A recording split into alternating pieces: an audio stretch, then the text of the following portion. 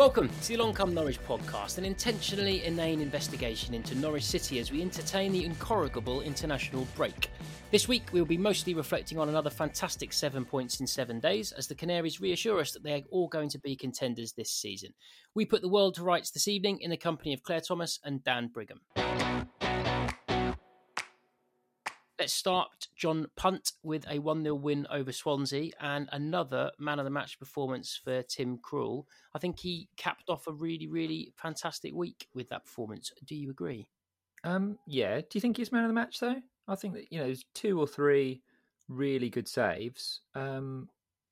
Well, maybe not even 2 or 3. I think a couple of them were regulation saves that just looked a little bit better in real time than perhaps they actually were. I mean, Lowe should have really hit the corner with a couple of those.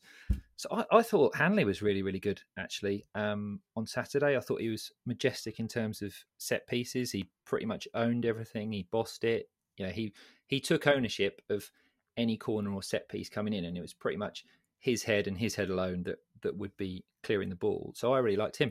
Tim Krul, he was okay. I thought he did exactly what was required, and he will definitely earn us more points than a lot of other goalkeepers would this season. But I didn't think he was exceptional on Saturday. I just thought he did what we've come to know that he can do. What do you think, Claire? How do you think he played, particularly in the second half? Cruel.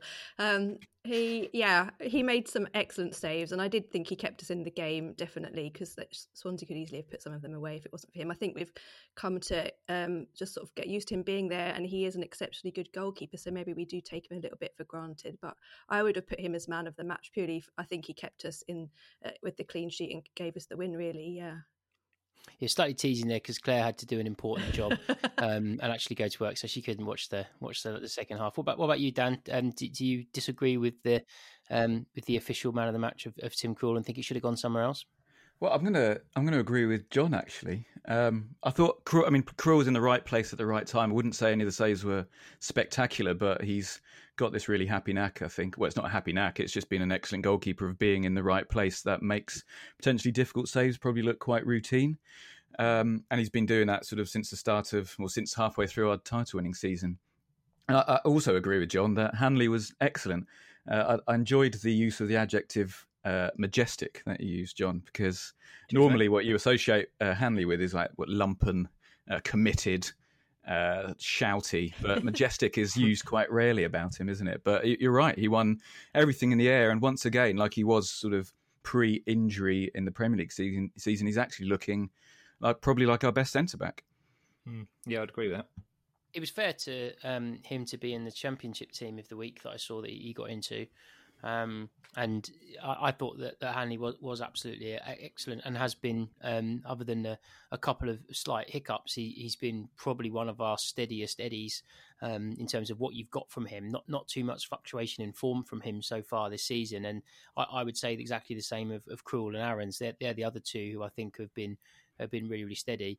Skip had a little bit of criticism over the last 2 or 3 games that maybe he'd not kept up the really strong form of his first 2 or 3 games, and you were one of those who weren't as impressed recently. I thought it was right back on song again on Saturday, John. Yeah, I thought he looked really, really good. I think he was perhaps a little bit more isolated, actually, so his performance was a bit more impressive because Kenny McLean was playing in more advanced positions up the pitch, and he looked like he wanted to take the game to Swansea a bit, or he wanted to get beyond Pukki, actually, sometimes to make those runs to kind of assist the front three. He kind of left him a little bit exposed, but now I thought Skip was really, really good. And the thing that I really like about Ollie Skip is as much as he's a defensive midfielder, he's generally always got his head up and he's looking to play the ball forward quite quickly, whereas McLean or Rupp or sometimes even Mario Vrancic, if he's playing in those positions, well, when they're in the defensive midfield slots, will look to go sideways. But now Skip just seems to have that really nice knack of just being able to get the ball forward quickly. So, no, I was impressed with him on Saturday. And I think Max Aarons, again, I can't remember who, I think it was you that just said it, Tom. He was terrific. He's just been so good this season that I think we're now all starting to take that for granted. And he's probably, I think he's becoming our most important player. Whom? Aaron's. Yeah. In terms of a Jenga piece, so we take him out, and you think that that's the biggest drop off from him to any of the replacements? Yeah, absolutely. I think that's right. Claire, over the last few games, can you make a case for anyone other than Aaron's to be that Jenga piece? I'm going to actually say Pookie. I think, although he hasn't been in the best of form, he's certainly coming back into it now. And I think the way he plays is so integral to how we play. His style, the way he kind of hangs off the shoulder and the through balls we're trying to get to him. When he's not there, I think we almost have to change our whole style of play. And although Hugo and Ida are excellent strikers, I just think we play in a very different way when they're playing as opposed to Pookie. So I think if he's missing, it's a pretty massive impact on the rest of the team. I think that's really, really fair. Dan, who's your candidate? Can you rival that explanation for Aaron's and Pookie? Yeah, they've both been excellent. What I enjoy about Pookie, or Pukey as Keith Webb kept calling him on commentary on Saturday, which was enjoyable, is he definitely looks sharper in his runs again. And that goal, his first strike against Bristol City, was sort of was old school Pookie. First touch good, second touch good, and then just like an unexpected take of the chance. Rather than taking another chance, he hits it quite early, which is what he was doing throughout 18-19. So that's really great to see. And there are still moments when he's not being picked out because we're not quite clicking yet as a front four, I don't think. But he is making those runs again. It's an interesting one because that front four actually is quite inconsistent. Because against Bristol City, for example, Emi Buendia was outstanding, but on this Saturday against Swansea, he sort of wasn't quite in his rhythm, was he? So yeah, I'd probably agree that Aaron's, Krul, Hanley, and Pookie are probably sort of our most consistent performers at the moment. And yeah, I agree with yourself, Tom, that Skip is sort of showing signs that, I'm saying it's early season form, it's still early season, but those first few games when we looked like we had a proper player, then he dips, and then the last sort of game and a half, I think he's looked like that really excellent player again, because I had started to miss Tetty a bit and the sort of defensive reassurance he brought in that role. But in the last game and a half, I'd say Skip's kind of added extra authority to his game again. Well, he got his first. We know that the start of the season can't be too bad because he only got his first few minutes on this Saturday just gone. So, it must have been a fairly good season because we haven't gone for, backup plan Captain Tetty coming back in. It was lovely to see Tetz coming on, actually, wasn't it? And then block one with his face within 2 minutes as well. And it's just like, yes, that's what we've been missing. Tetty just getting his face in front of stuff. We need him to play one more season and have started a league game in 10 successive seasons. Yeah. We get the big send off. Though apparently these days we do testimonials or special games after 9 years, so he's probably already done enough to get some form of testimonial. 10 years needs a statue, doesn't it? I think a statue of Tetz outside. No one will moan about that. I think we should have statue like about 20 of them just all the way around the ground. It's interesting you mentioned, Dan, the pronunciation. The spotlight on Keith's pronunciation, particularly of it. Well, I'm not 100% sure I can even replicate it. The way that he said "e dear" for Adam, Ida or Ida. We've heard Ida, we've heard Ida from lots of different pundits, but he managed to make it about 4 syllables, and it seemed to be different every time he said it. It's just, I think he's a certain type of Norfolk where some words. I mean, I don't think he actually attempted at any point. In fact, that was a conversation we had before. It did sound like he was advocating for a deer to come onto the pitch as a substitute at one point. Cool. So let's have a bit of a look back then. So we are approaching a quarter of the way through. I mean, that little period that we've just had since the international break, none of us would have seen that coming. We hoped that we would be a bit more consistent in performances after the first few games, which obviously a little bit underwhelming to say the least. But yes, it's still the late show at times. But some of the stuff we've been playing in the last few games gives me great belief that we are going to be, at the very least, in pretty much every game this season. And when you say that, you're therefore likely to be feeling happy at the end of it. So, Punt, looking ahead to the fixtures beyond the international break, let's say we're going to get a couple more bodies back and fresher. Who do you see making more of a stake for their place? I mean, for example, let's look straight at left back, where we could have a few options there. Where only a week and a half ago we thought we were struggling. Yeah, I mean that's an interesting one, and we had a couple of people ask us about that in the mailbag. Who would you actually play at left back if everyone's fit? And clearly the options are Kintia, Ballymumba now, and Jacob Sorensen. But I think you've got to still kind of put round pegs in round holes. I'd be playing Kintia as a left back. I think it's fine to have a stopgap player in there for a few games, but ultimately there's going to come a time when teams start to target the likes of Sorensen, and I think we did see a little bit of that actually in the Swansea game, where Ayew kind of went out to the right and started causing quite a few problems in the second half. So you play the players in their proper positions, and then usually these things should work out. But I think you talked about what we can do, and the next few games. If we can come through the next two games, because we're talking about, I think it's Middlesbrough next and then Stoke after that, both of whom I think they'll be there or thereabouts this season. I mean, if it's a Warnock side, you kind of know what you're going to get, but you also know that they're probably going to be in and around the top six. I think Stoke, they're being really well coached at the moment, and they've got a lot of established, experienced players. So I'd expect them to be in like kind of probably top 8, maybe top 6. I actually tipped them, weirdly enough, as a dark horse for the title this season, and I kind of stand by that. I think they will probably be a force.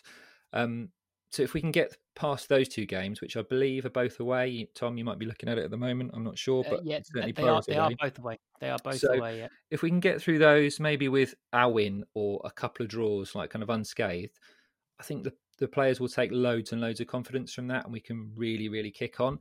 At the moment, I mean, we're the form team in the division. We should be really, really positive about it. And actually, the thing that I'd really like to talk about, because it's something that you probably, were really critical of Farke for his substitutions over the last 3 seasons.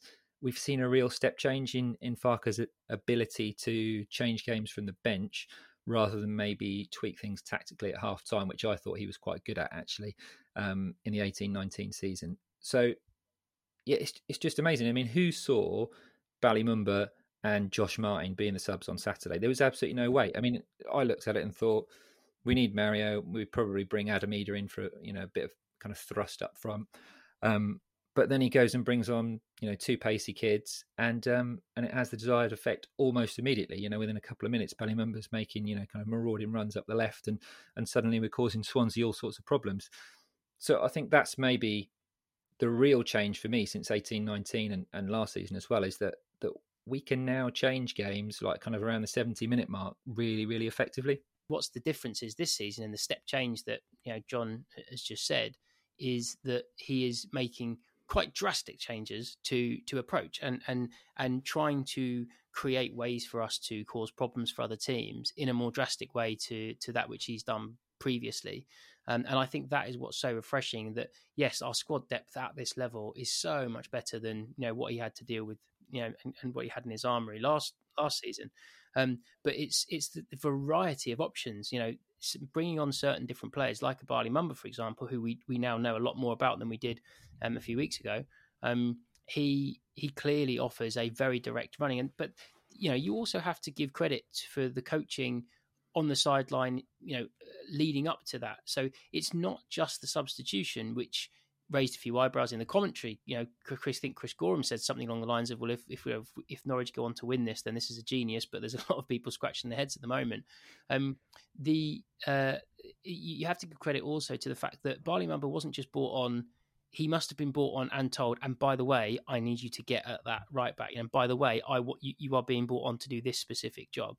And so you have to praise both the coaching team and also Ballymumba for sticking to that task, because he likewise had Ayew over on that side, and he very nearly got caught out very soon after he came on. He did say, Farke said after the game, didn't he, that he because Ayew was getting quite a lot of space. He didn't fancy Ayew as much of a defensive sort of right-minded attacker, so wanted to push Ayew back a bit with a bit more pace from Mumba. I think that apparently was the reason why he came on.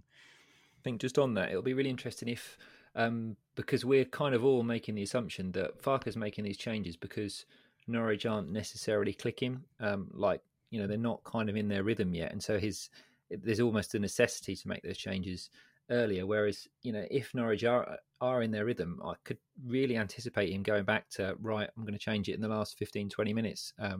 Again, I think Farke isn't one for just, perceived football wisdom that actually you make your subs on 55 minutes or 60 minutes or 65 minutes because that's when you do it, and that's when it'll have maximum impact. I think Farke's quite cute about the fact that he's going to make the subs when he thinks they'll make maximum impact. So yeah, I really wouldn't be surprised to see him revert to type. But on the flip side of that, it's really nice to see him getting the subs right pretty much all the time at the moment, with the exception of Millwall, which is they were really well drilled. Pretty much every game, I think he's got it spot on so far. So do you think he got it wrong against Millwall then? What do you think he should have done differently? So I think he made 3 subs. If I'm recalling this correctly, he made 3 subs all at the same time, and we just looked really disjointed off the back of that. And I think he brought Hugill on. You correct me if I'm wrong here, but I'm pretty sure he brought Hugill on, and Hugill didn't really look up to it, or didn't look. Sorry, that's really unfair to Jordan Hugill. He didn't look like he was in the rhythm of the game quickly enough to be able to affect it as much as perhaps Farke or anyone at Norwich City would have wanted. But I think it was making all 3 at once that perhaps was the mistake. Whereas if you'd have brought on Mario perhaps on 65 and then another one on 70 and another one on 80 and just kind of incrementally changed the shape of what we were trying to do, it may have worked a bit better. I think I would. I think I'm more comfortable with that style of trying to drastically change a game, and it not. I mean, it didn't make us any worse. To me, that was more of a we are going to make relatively like for like changes. I mean, you could argue that the McLean for Placheta one is, although actually I think that was, you can argue whether or not it was McLean or Vrancic that came on for Placheta, because neither of them are really a number 10, are they? I think Rupp wasn't looking as promising in that game as he had in the games around it. So it made sense that he made way. But no, I don't remember coming out of that game last Tuesday, which is only a week ago now. I don't remember coming out of that game feeling like, well, we would have won it if it wasn't for changing it. It just seemed like on paper you would almost think, yeah, Millwall at home, that's a game for Hugill, if you see what I mean. But actually, you're right. We didn't manage to adapt our play to him, and that is maybe one thing that if we're looking for things to cement our place in the top 3 or 4 over a longer period of time. You've already made the point, Claire, that Pukki is a real asset, and we need to keep him fit. If he were to pick up a little knock on one of his jaunts off to Finland, do you feel that we are capable of changing the way we play to play more to Hugill's strengths? I think I'd rather have Ida on instead of Hugill.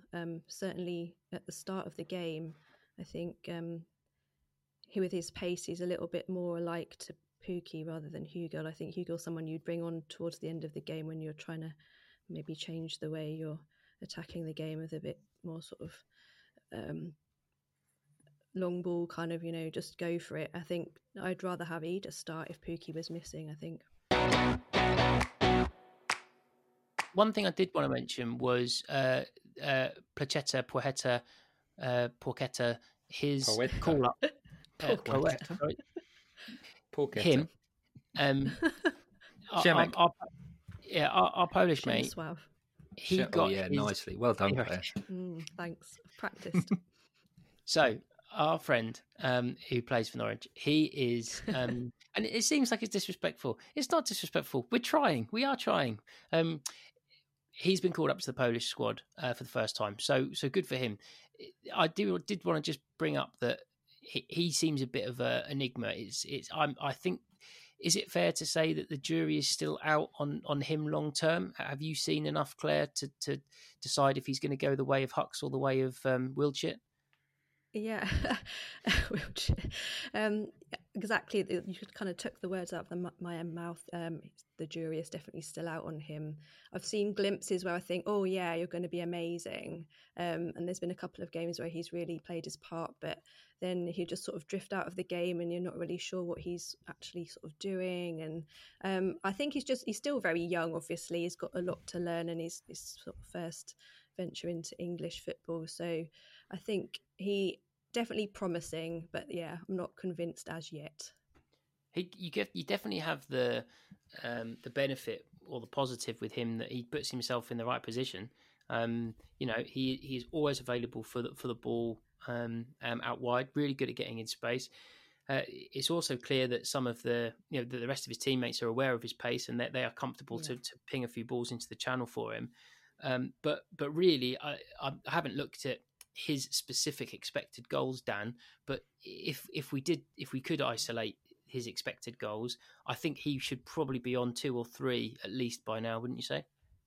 Yeah, and even the one he did score, whoever that was against now, it's just so many games, it's impossible to, they all merge into one. But that when he did score, he'd hit it to start with, and he got the rebound and scored, and he'd just missed a sitter, hadn't he, when he put it away. But as you say, he is getting into those positions. He's a bit of an enigma, actually. It's hard to work out.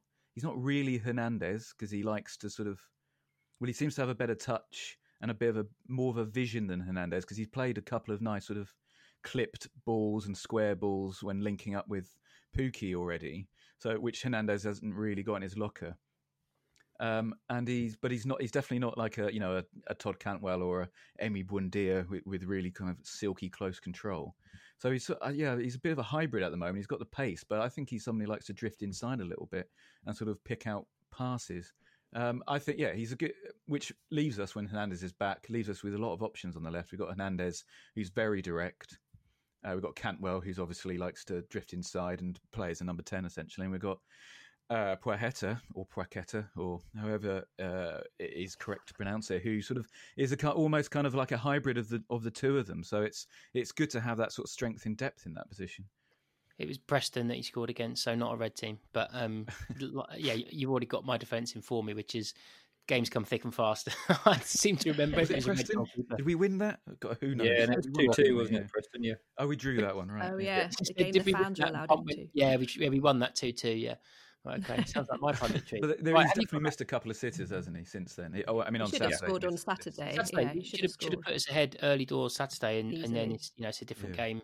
And I think he had a good chance against Millwall as well. But that's not necessarily a negative thing, that he keeps finding himself in these positions, that he gravitates towards the space and people are finding him. I think it will come, and it looks like he scored quite a few goals in the Polish top flight as well, especially the last season. So I think it will come.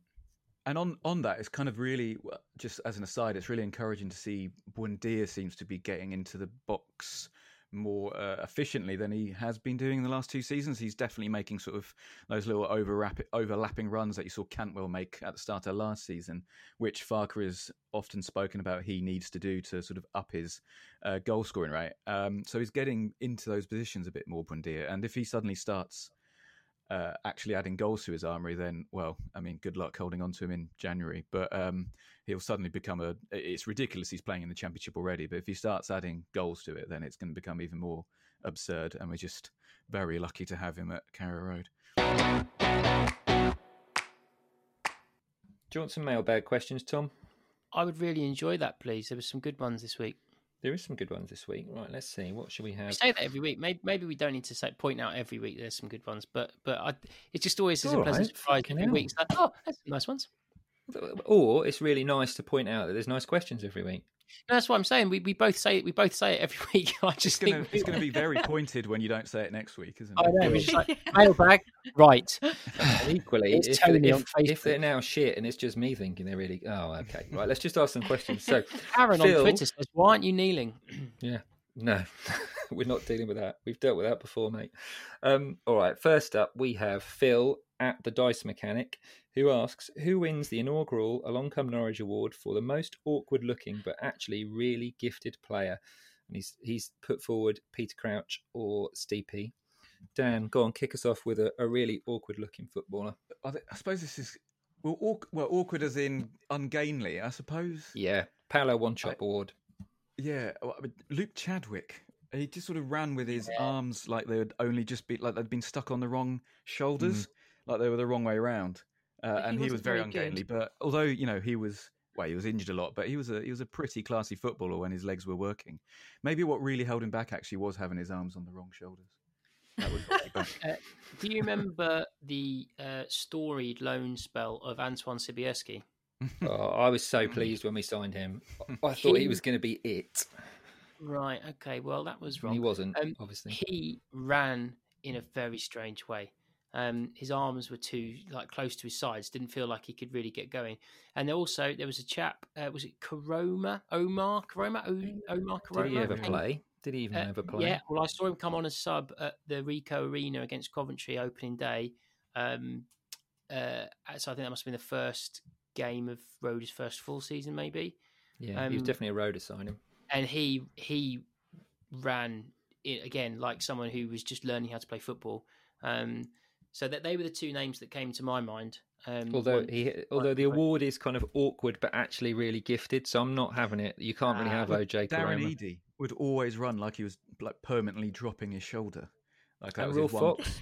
Will Fox had a really weird. Looking. But he glided, but he was definitely leaning to one side all the time. Yeah. Wasn't he? Yeah, no, I agree with that. Well, Claire, Hux what have you got? No neck. Hux had no neck, did he? He looked like he sort of cricked his neck the whole time. But I think Tom definitely clip these bits out for the socials, mate. That'll be good. Yeah, well, and just tag Hux in straight away. Yeah. I love that. It was brilliant. Love it. He's quite sensitive about having no neck, actually. Oh, sorry, really? Darren. Let's have another question. This is Matt Werman on Twitter, and he asks, would you rather we get promoted, but no fans are allowed in for the rest of the season, or fans are allowed into every game, but we miss out? Claire, kick us off. 100% promoted, but we're not going back all season. And I think a big factor in that is that it was so recent that we did experience the most incredible championship winning season. So we've just had that experience. So I can do without it this time. I think it's part of the plan that we have to get promoted this season. So it's just like, let's just get on with it, heads down, just go for it. And I'd definitely forego going this season as long as we get promoted. Blimey, I mean, I kind of disagree, but for almost the same reason, that 18-19 was so good, and I think it kind of made me fall in love with Norwich properly again. It just felt like every game that you went to at Carrow Road was a real event. It really felt like it was kind of you were but I don't fully engaged. So quickly. It was so incredible that I don't think anything we do this season could emulate that. But even if you really? gave me like 60-70% of that, like just to go back and just to feel that bond between like of manager course, but then and fans, you'd or rather player not and get fans. promoted, Yeah, though. yeah, I think I would, because for Really? me, the football isn't necessarily about what league we play in or who we're playing every week. It's more about going to the game, seeing your mates. Oh, totally. That bond between players and fans and manager and fans, and that's what football is for me. So, like, if we're just going to sack it off and just go, oh, actually, just so we can get promoted. No, I'm not. I would disagree with you. I see. Yeah, but then you'd go back next season. You'd go back next season, and we'd be in the Premier League. That's the payoff. I'm not sure I like the Premier League that much. Oh, I don't like it either. That's the annoying bit, right? We're going to miss this entire season. We're going to win the title by 30 points, and then we're going to go to the Premier League. Crowds are going to be allowed back in, and we're going to get our asses kicked every week. Luis Suarez every week. Can I ask a question on this? I know, John, that you don't get to go to many away games. Do you, Tom? Well, yeah, I did do. I didn't last. Then you have children come along. Well, no, I did. I went away plenty in the 18-19 season, and then I decided to take the Premier League season off because my wife went back to work. But then this season I was due to start going again. So I just wonder if like the way to kind of look at it and to not be so sad about it is just sort of treat all games like an away game that you wouldn't be going to anyway, and then maybe that will help your experience. That was what I was going to say, Claire. You actually phrased it really well, and I originally looked at it and thought I'm getting really upset with seeing goals not celebrated properly. So I watch, as I think I've said before in the pod, when Norwich are doing well, I will watch Match of the Day. I will watch the EFL show on Quest. Whereas when Norwich aren't doing very well, football doesn't really exist outside of Norwich games. And the more I see of, even Everton scoring and celebrating in front of an empty set of seats or whatever, the sadder I get and the angrier I get at us being robbed of what is such an important part of football, going with the boys and going with my dad. My dad's not getting any younger, and I'm not even sure if he'll be able to go next season. So I personally will kind of add one more thing to what Punt said, which is because it's so recent, I feel like I kind of ticked the in the same way that I ticked the Wembley box, so I wouldn't take a cup run over a league form for the next few years, because I did see us lift a trophy at Wembley not that long ago. I kind of feel like, well, we've had that incredible euphoria and going to away games with Lawney during that season, and that was amazing. And yes, we're not going to top it, but it's a new set of heroes. It's a new set of narratives, and I would happily wait another season to be able to go back, even if that meant that we ended up playing out for 12th or whatever. Just because I'm getting sadder and sadder the longer football goes on, not feeling like football. However, to go on your side of the things, Claire, with regards to the keeping it behind closed doors and winning the league, I am really enjoying how easy it is to watch all of the games. So there is that. That is absolutely fantastic that I get to watch it. And I'm finding iFollow is working really, really well for me. I know a lot of people are struggling with it, but I find it's super. And I was on a dog walk during the second half on Saturday, and when we scored our winner, gave 3 or 4 people an absolute fright the other side of the field when I screamed with delight. So yeah, it gives you a few moments, like you say, Dan. It's a bit like you're following from home when we're away on a Saturday afternoon. I find it harder though, because I find I don't concentrate when I'm watching it on the telly. I don't concentrate on it as much when I'm actually at the game. I'm fully absorbed in what's going on the pitch. You can see the whole game, not just what the TV cameras are showing you. You're not influenced by what the commentators are telling you. You're watching everything, not just the ball. And I'm concentrating solely on that. I'm not looking at my phone. I'm not popping off for a wee, make a cup of coffee. I'm just there in the game. And I find I'm really missing that.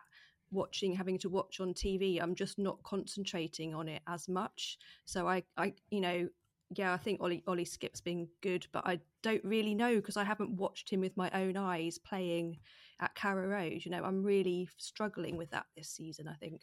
That's an interesting point, and that was made by Keith on Co-Coms on Saturday, that he was more impressed with Skip having seen him in real life. Like, literally not even the same point, the same player he was talking about in comms on Saturday. He said, having seen Ollie Skip in real life, I'm really impressed by how intelligently he's managing the game, and that tallies with what we're hearing from the club, that they knew he was good, but they've been pleasantly surprised with just how much the complete package he is.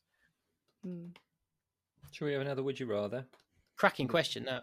It is a good question. Well, we've got another good question from our friend Andrew Lawn, who asks, and this is absolutely loaded for you, Tom, so I won't come to you first yet. So it's, would you rather that Russ Martin succeeds as MK Dons manager because he is such a nice guy, or that he fails because they are an empty husk of a club? Dan, do you want to kick us off on that? I'm over the MK Dons thing. I think it's kind of showboating now when people are still... Well, unless you're a Wimbledon fan, then that's absolutely fine. But as a neutral, I think, it's time to move on a little bit. But so Russell Martin, I suppose to succeed as a manager, you need a ruthless streak. And what maybe doesn't come across in his public persona and stuff is that he definitely has a ruthless streak. That made him captain. It made him sort of confident enough to to talk to his teammates after the Brighton game when we lost 5-0, etc., to come out and and essentially attack them sort of publicly. He's definitely got that ruthless streak. So I think he'll make a really good manager, actually. And apparently MK Dons are playing excellent football. So yeah, I'd like to see them doing well. I think they've got Cam Jam. Yeah, and yes, they have. They've got your favourite player, Dan. Yeah. Sorry. And they've got Carlton Morris and Louis Thompson and all the rest of it. Yeah, some big Norwich connections. Yeah. So I would not be surprised to see Russell Martin. I mean, I have no idea really whether he'll be good on like the training pitch and stuff, but I do know that he'll have the attention of his players, and that he won't be afraid to make difficult decisions, which I guess are two very important facets to become a good manager. So yeah, I think he'll do well there. Tom, do we even need to ask for your answer there? Well, I mean, I do agree with Dan that that it's a bit of a fashionable thing to still be offended by that. It was a long time ago that it happened, and if you are a Wimbledon fan, then you will hold a grudge forever, and you'll be furious that anyone else doesn't still hold a grudge. Do you think they do now, though? They've gone back to palate and they're in the same league. Do. Yeah, and I think a lot of it. Well, as a Wimbledon resident, Claire, you'll be able to give us the insight.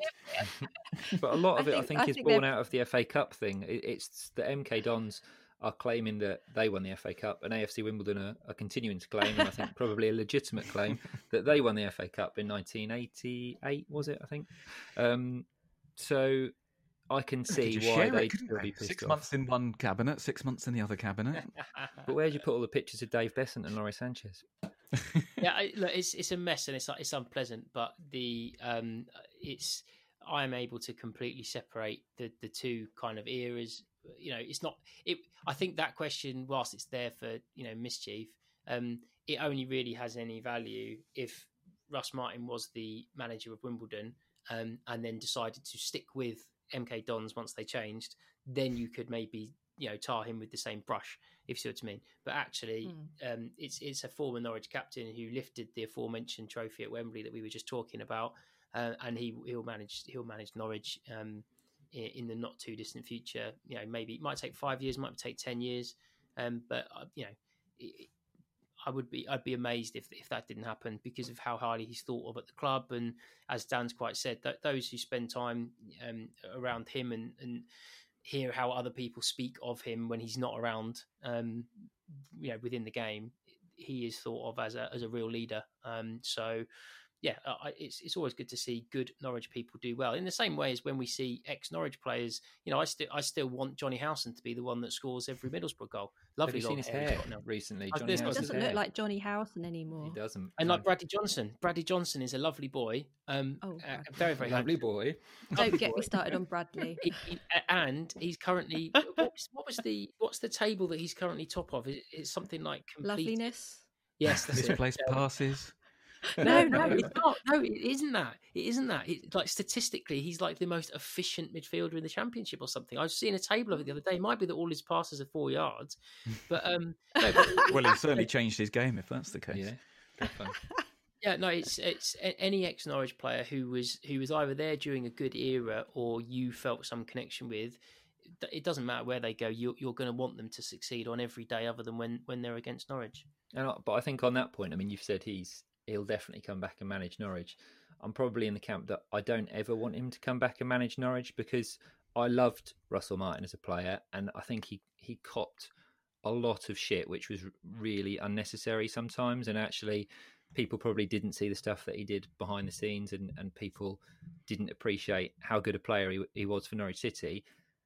And I just think, I don't know, I mean, you saw Brian Gunn's legacy was pretty much torn up for, 2-3 years until he was kind of reintegrated back into the Norwich City fold. I wouldn't want that for Russell Martin. I really would. And I think it would be really easy for people to start jumping on the bandwagon because he'd kind of copped it towards the end of his spell at the club as well. I think actually that the fact that people knew he was apparently really good behind the scenes almost worked against him because people started thinking that's the only reason he was in the team when his sort of performance levels started to drop a little bit. I tell you what though, if he comes back after, I don't know, taking MK Dons up and having a great season in the Championship and actually comes back with a good CV, then I've got no problem with any sort of former Norwich player doing that. It's when there's a clamour for ex-players who haven't particularly done well in their managerial career to come to Carrow Road that I don't quite understand. So when every time Ian Crook was linked with a job, essentially, when there was a vacancy. Yeah, essentially, yeah. Okay. Right, let's have one more question then. So, we've probably answered that one already. Okay. Hang on. Hold you hard, Buzz. Hold goals. Hold you hard. Tom, did you say would you mind Johnny Howson scoring in our next game then? Because No, honestly, I don't think I would. I wouldn't mind. As I said, it's when I support them whenever they're not against Norwich. But that's a prime example. If we're going to win 2-1, I hope Johnny Howson gets the goal. Late consolation. If we win 3-2, I hope Johnny Howson gets both the goals. From 40 yards. All right, last question, guys. We've got from Ben Stokes on Twitter, and he asks, who should play left back once Kintea's fit again? So I've answered this already, but is it Xavi, Sorensen, or Mumba? Claire, go on, kick us off. I think it's got to be Xavi because he is actually a left back, isn't he? And the others are not. So we've got Mumba's a right back, isn't he? And Sorensen's actually a midfielder. And although Sorensen's done brilliantly coming in, filling that space, it's not his natural position. And I think, was it Dan said earlier, the other team, Swansea, sort of targeted him a bit, and we had to change the way we play because of it. So I think, stick round pegs in round holes and bring Xavi back into that position. Okay, Tom, what do you reckon? I think that Sorensen's been brilliant, and I'm a really big fan of his.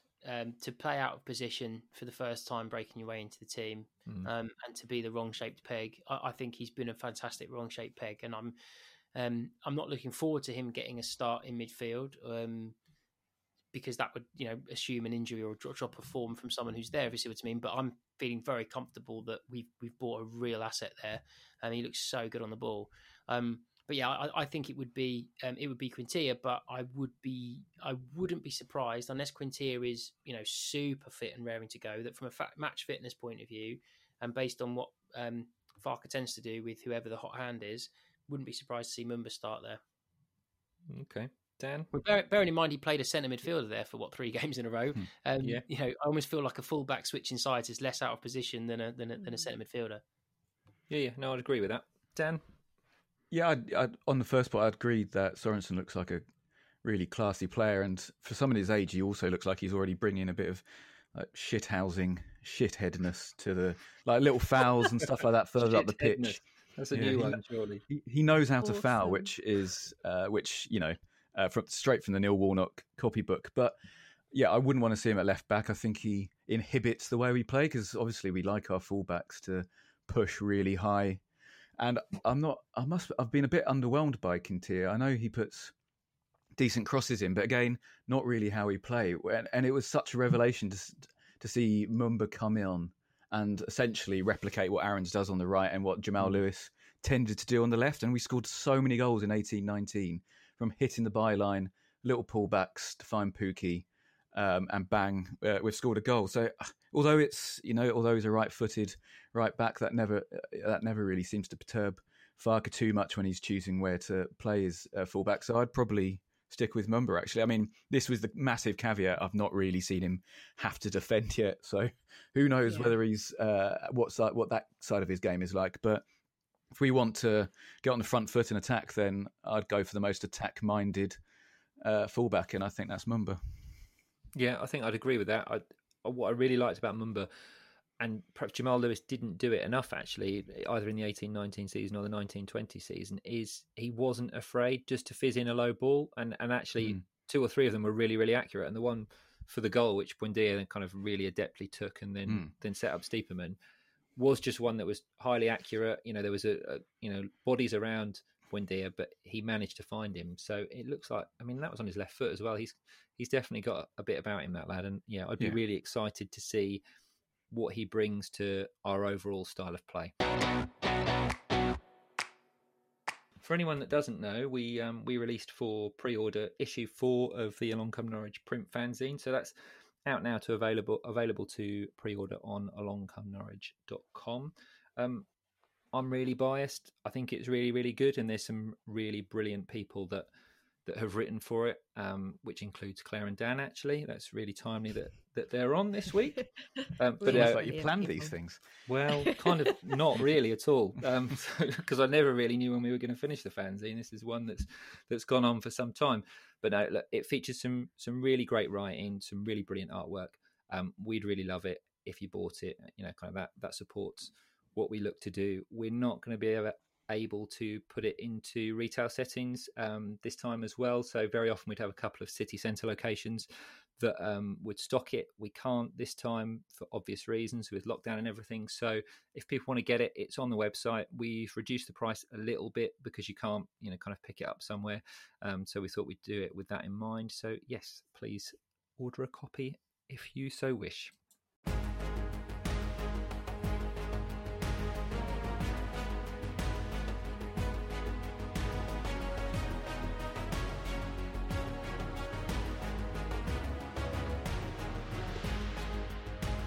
It's time for the Along Come Norwich quiz. You've got a minute to answer 6 very, very easy questions. This is the easiest set of questions I've ever set, so I'm expecting incredible things.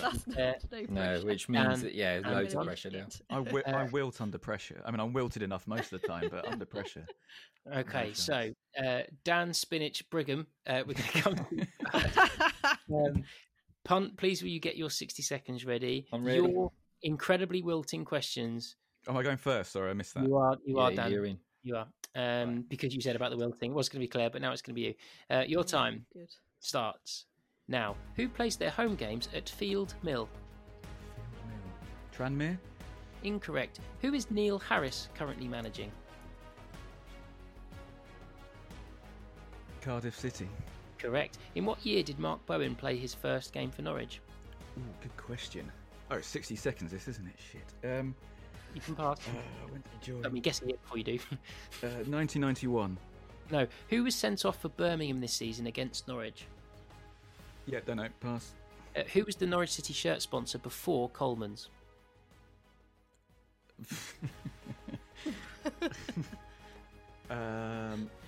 Good question.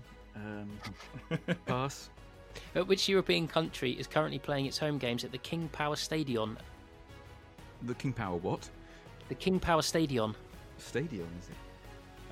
European, I don't country. know, Iceland. No. Who plays their home games at Field Mill? Time. Time already? Sorry, that's been a minute. You can time it back when you listen to the pod, mate. I mean, you've put me out of my misery, so I'm relieved. So, does anyone else know who plays at Field Mill? Field is a clue. Oh, no. No Mansfield. Mansfield play there. Of course. You got Neil Harris. Field of Men. I did get one right. Oh, thank God, I've forgotten that. Yeah, you did, yeah. What year did Mark Bowen first play for Norwich? 1990? 87, 88. 87, very strong, Punt, very strong.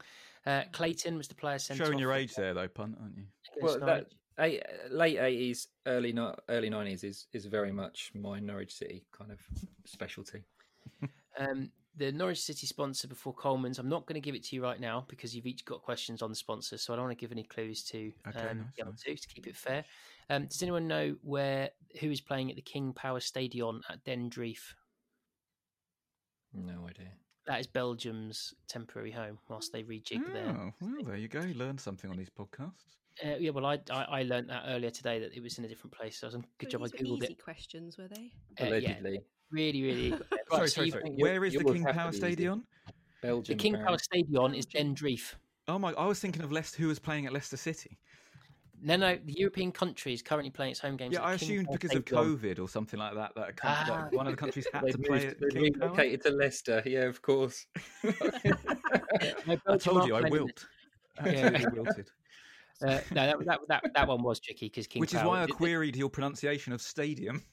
Yeah, no, there are a few. Well, you are fair to query my pronunciations of most things. Right, so Claire, it is now your turn. You've got 6 questions in the minute that's coming up. You need 1 to get to a tiebreak, and it's a good tiebreak this week. Your time starts now. Who plays their home games at Boundary Park? Oldham? Correct. Who is said with a question mark? Who is Mark Warburton currently managing? Oh God. Pass. In what year did Ian Culverhouse first play for Norwich? 1989. No. Jack Hunt scored against Norwich this season. For which team? Bristol City. Correct. Who was the Norwich City shirt sponsor before Asics? Foster's. Correct. Which European country plays its home qualifiers at Laugardsvolur? Beg your pardon? Which European country plays its home qualifiers at Laugardsvolur? Have you had a stroke there? What? Are you sneezing? No idea. I have not got a clue. Fine. We'll move on to who is Mark Warburton currently managing? Okay. Oh, shame. That's a good effort, Claire. When it comes to pronunciation, it's a sloping pitch. It's fair for both teams. So you got Oldham, even though you said it with a massive exclamation mark on the end. You've all got a championship manager. Mark Warburton is currently managing QPR. Ian Culverhouse, Punt. What year? 86. No. 85. 85. Oh, wow. Bristol I write a City's- book about the history of Norwich City as well. Who was Still the Norwich wilting, mate. shirt sponsor again? You got that one. That was Foster's. And Laugardalsvolla. That's where Iceland play. Oh. So Dan's answer was Sorry, right. Iceland. Right. So Punt, you've got a very, very challenging 3 because Yeah, you know that's yours good. I'm was not gonna hard, get yours that was much. harder. So you've got 3 to equalise, 4 to win, and you can time yourself because I trust you. And your Cheers. time starts now. Who plays their home games at Whaddon Road? I'm never going to get that pass. Who is Dean Holden currently managing? Bristol City. Correct. In what year did Ian Crook first play for Norwich?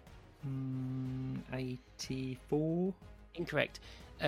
Scott Pass. 85. Kashket scored against Norwich this season. For whom does he Wickham. play? Correct. Who was the Norwich City shirt sponsor before Aviva? Digital phone company? No. Who plays the home games at Whaddon Road? Don't know. Pass. In what year did Ian Crook first play for Norwich? 85. Incorrect. Which European country play their home games at Parken Stadium? Parken Stadium. Pass. In what year did Ian Crook first play for Norwich? 83. No. Who was the Norwich Pass. City 86. shirt sponsors before Aviva? No, it doesn't work like that. Yes, it does. That's exactly how it works. Fuck off. This must be 60 seconds. Time that is It's now gotta 60 be. seconds. Yeah. That's exactly how it works. You can pass as many times but as you not- want. but not when it's a year, because when it's I'm a year, playing the system. well, you got 3, so I'm going to call that 3. Should I get 3? Because- yeah, because you got 3 years wrong before you then said 86. 86 is the answer I've got on the card. So you got Scott Kashket. See, the reason I put Dean Holden in there is because I completely forgot that he was the manager of Bristol City, even though we only just played him. So it surprised me, so I put it in there. Thanks. Does anyone know who plays their home games at Whaddon Road? No. Otherwise, I'd have said it. Well, yeah, I meant the other 2 people, obviously. All right. You said anyone. Cheltenham. I gave you all League 2 grounds. That's Cheltenham. It does also have like a commercial name of like the Smiles Arena or something, but you got cross with me when I put in a silly arena name last week, John, so I didn't do it again. Cool. Flybe were the shirt sponsors before Aviva, and Parken is where Denmark play. So that takes us to a tiebreaker. So it's between. It should really be between Claire and John, but we'll let you join in as well because you'll only wilt under pressure anyway, Dan. I pull it out of the bag now. So, what is the capacity of the Laugardalsvolla in Reykjavik, where Iceland play? Ooh. I'm going to go 12,631. Oh, Bournemouth-esque. No, 12,500. Okay, Bournemouth-esque. Claire. I'll go 12,600. Oh my word! Oh. Game playing. As Dan would say, that's course. been playing shitheadedly. Yeah. And what Total about you, shithead. John? Hang on. So I've seen some pictures of this when they've played, and it looks really, really small. So I'm thinking I'm similar. I'm going to go 11,000 because I'm kind of in the same ballpark as Brigham, I reckon. Punt Toss wins it. It's 9,800. Oh, really? It's an international stadium under Wow. 10,000 capacity. If you look at it, it looks like the old place that Brighton used to play. You know, like the athletics Amex. one.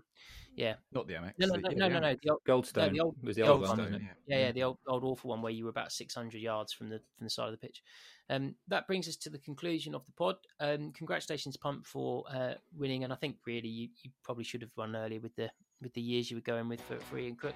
Probably. Thanks so much for your time, Claire Thomas. We appreciate you. Give yourself a follow on Twitter. We'll put your details in the tweet when we post this out. Dan Brigham, thank you very much for your time as well, sir. And it's been very enjoyable touching base virtually with you as well, John Punt. Enjoy the international break. In the meantime, mind how you go.